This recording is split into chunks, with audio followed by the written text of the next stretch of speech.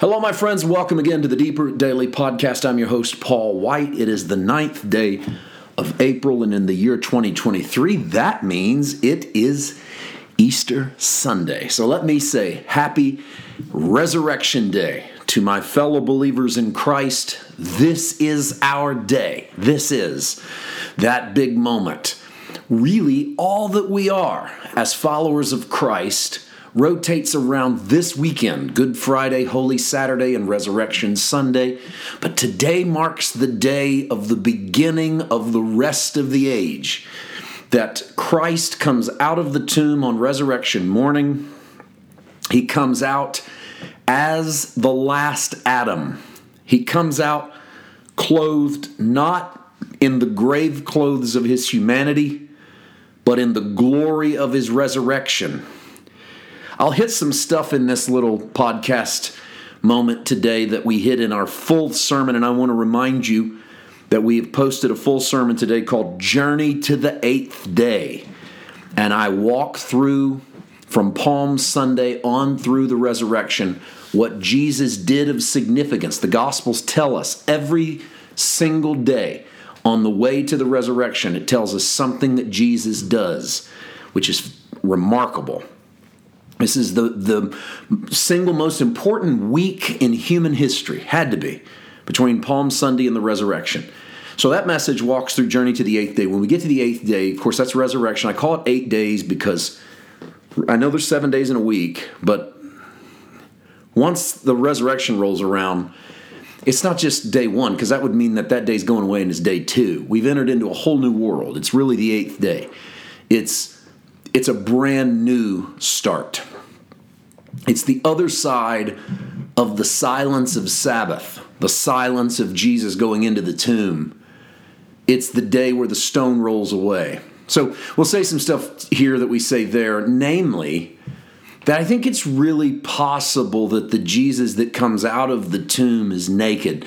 And I don't mean in some carnal sense, but I mean naked in the way Adam was in the garden. God fashions Adam from the dirt and breathes into him, and Adam is then a living soul. Out of Adam, he pulls forth Eve, and Eve isn't just this extra addendum to Adam. Eve is the fulfillment of Adam. Eve embodies everything good about Adam. He sees beauty in her. But he's naked, and so is she. And I don't think it's the point of the story to focus on the fact that they're naked, but to let you know that they're naked and unashamed. That they are what they are and they're not embarrassed about it. And it isn't until sin enters the world that shame enters the world. And when they attach themselves to sin, they attach themselves to shame, and vice versa. And then they have to clothe themselves over in fig leaves. Well, the human story then is really a big cover-up. It's mankind. The clothes just become an allegory. We just cover up what we really are. We cover up our failures and our faults, our insecurities, our stresses, our anxieties, our fears. And then Jesus steps into the great cover-up. He becomes a man. He takes upon him. The Word becomes flesh and dwells among us. And in it, he shows us what God looks like. He goes to the cross. He steps into death. He goes into the grave. He harrows hell. And he comes out of the tomb. And the scriptures tell us that his grave clothes are folded up. In the book of John, they're just folded up, lying there in the tomb. Why does the writer show us this? Well, if his grave clothes are folded up in the tomb, then what's he wearing? Well, the Jesus that stands outside the tomb is confused in John 20 as being a gardener by Mary, who comes to the garden to anoint his body. She thinks he's a gardener, but I don't think it's because he's raking or, clipping grass. This is the new role of Jesus in his new creation.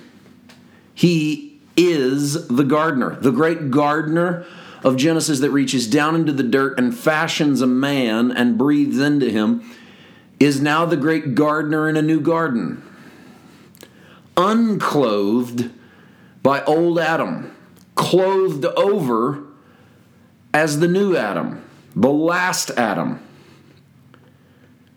The beauty is that the New Testament has God in various roles through man's allegory. Say, for instance, the book of Hebrews pitches Jesus as some sort of litigator, that he's an advocate.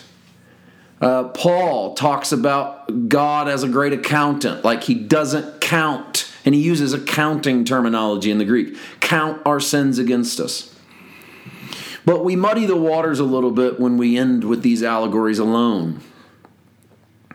Maybe the one that we should hold on to is he's a gardener, because that's how he starts in the Garden of Eden, and that's how he looks on the resurrection. And more importantly, the gardener illustration works best because gardeners get their hands dirty. They stick their hands into the messy soil. And that's what God does in us. As the new creation, it's God putting his hands into the soil of our lives, rearranging it, weeding us, seeding us with his love, his mercy, and his grace. Like a gardener planting seed in the ground, he seeds us with his fruit, his peace, his gentleness, his joy, his mercy, his love. These are the things that grow forth out of us because the great gardener is at work in all of us. And to push the illustration a little further, Jesus said that the kingdom is like seed placed into the ground. I think the Jesus that comes forth from the grave on Easter morning is the great gardener that puts the seed of the kingdom into the earth of his church. And out of it, a new Eve. Out of it, a new creation. It's not sexual, it's gardening. We went into the ground and died, and we come out a new creation, and the gardener isn't finished working on you. This is why don't lose the utility of seeing yourself as both the sinner and the saint, because then you get to see yourself planted in him and resurrected in him. The great battle that goes on in you goes on in his capable gardening hands. I hope you have a fantastic Resurrection Day. Tomorrow on the 10th of April, a Monday, we'll get back at our Mark study. Following the feeding of the 5,000, Jesus is going to come walking on the sea. We'll see you then. God bless.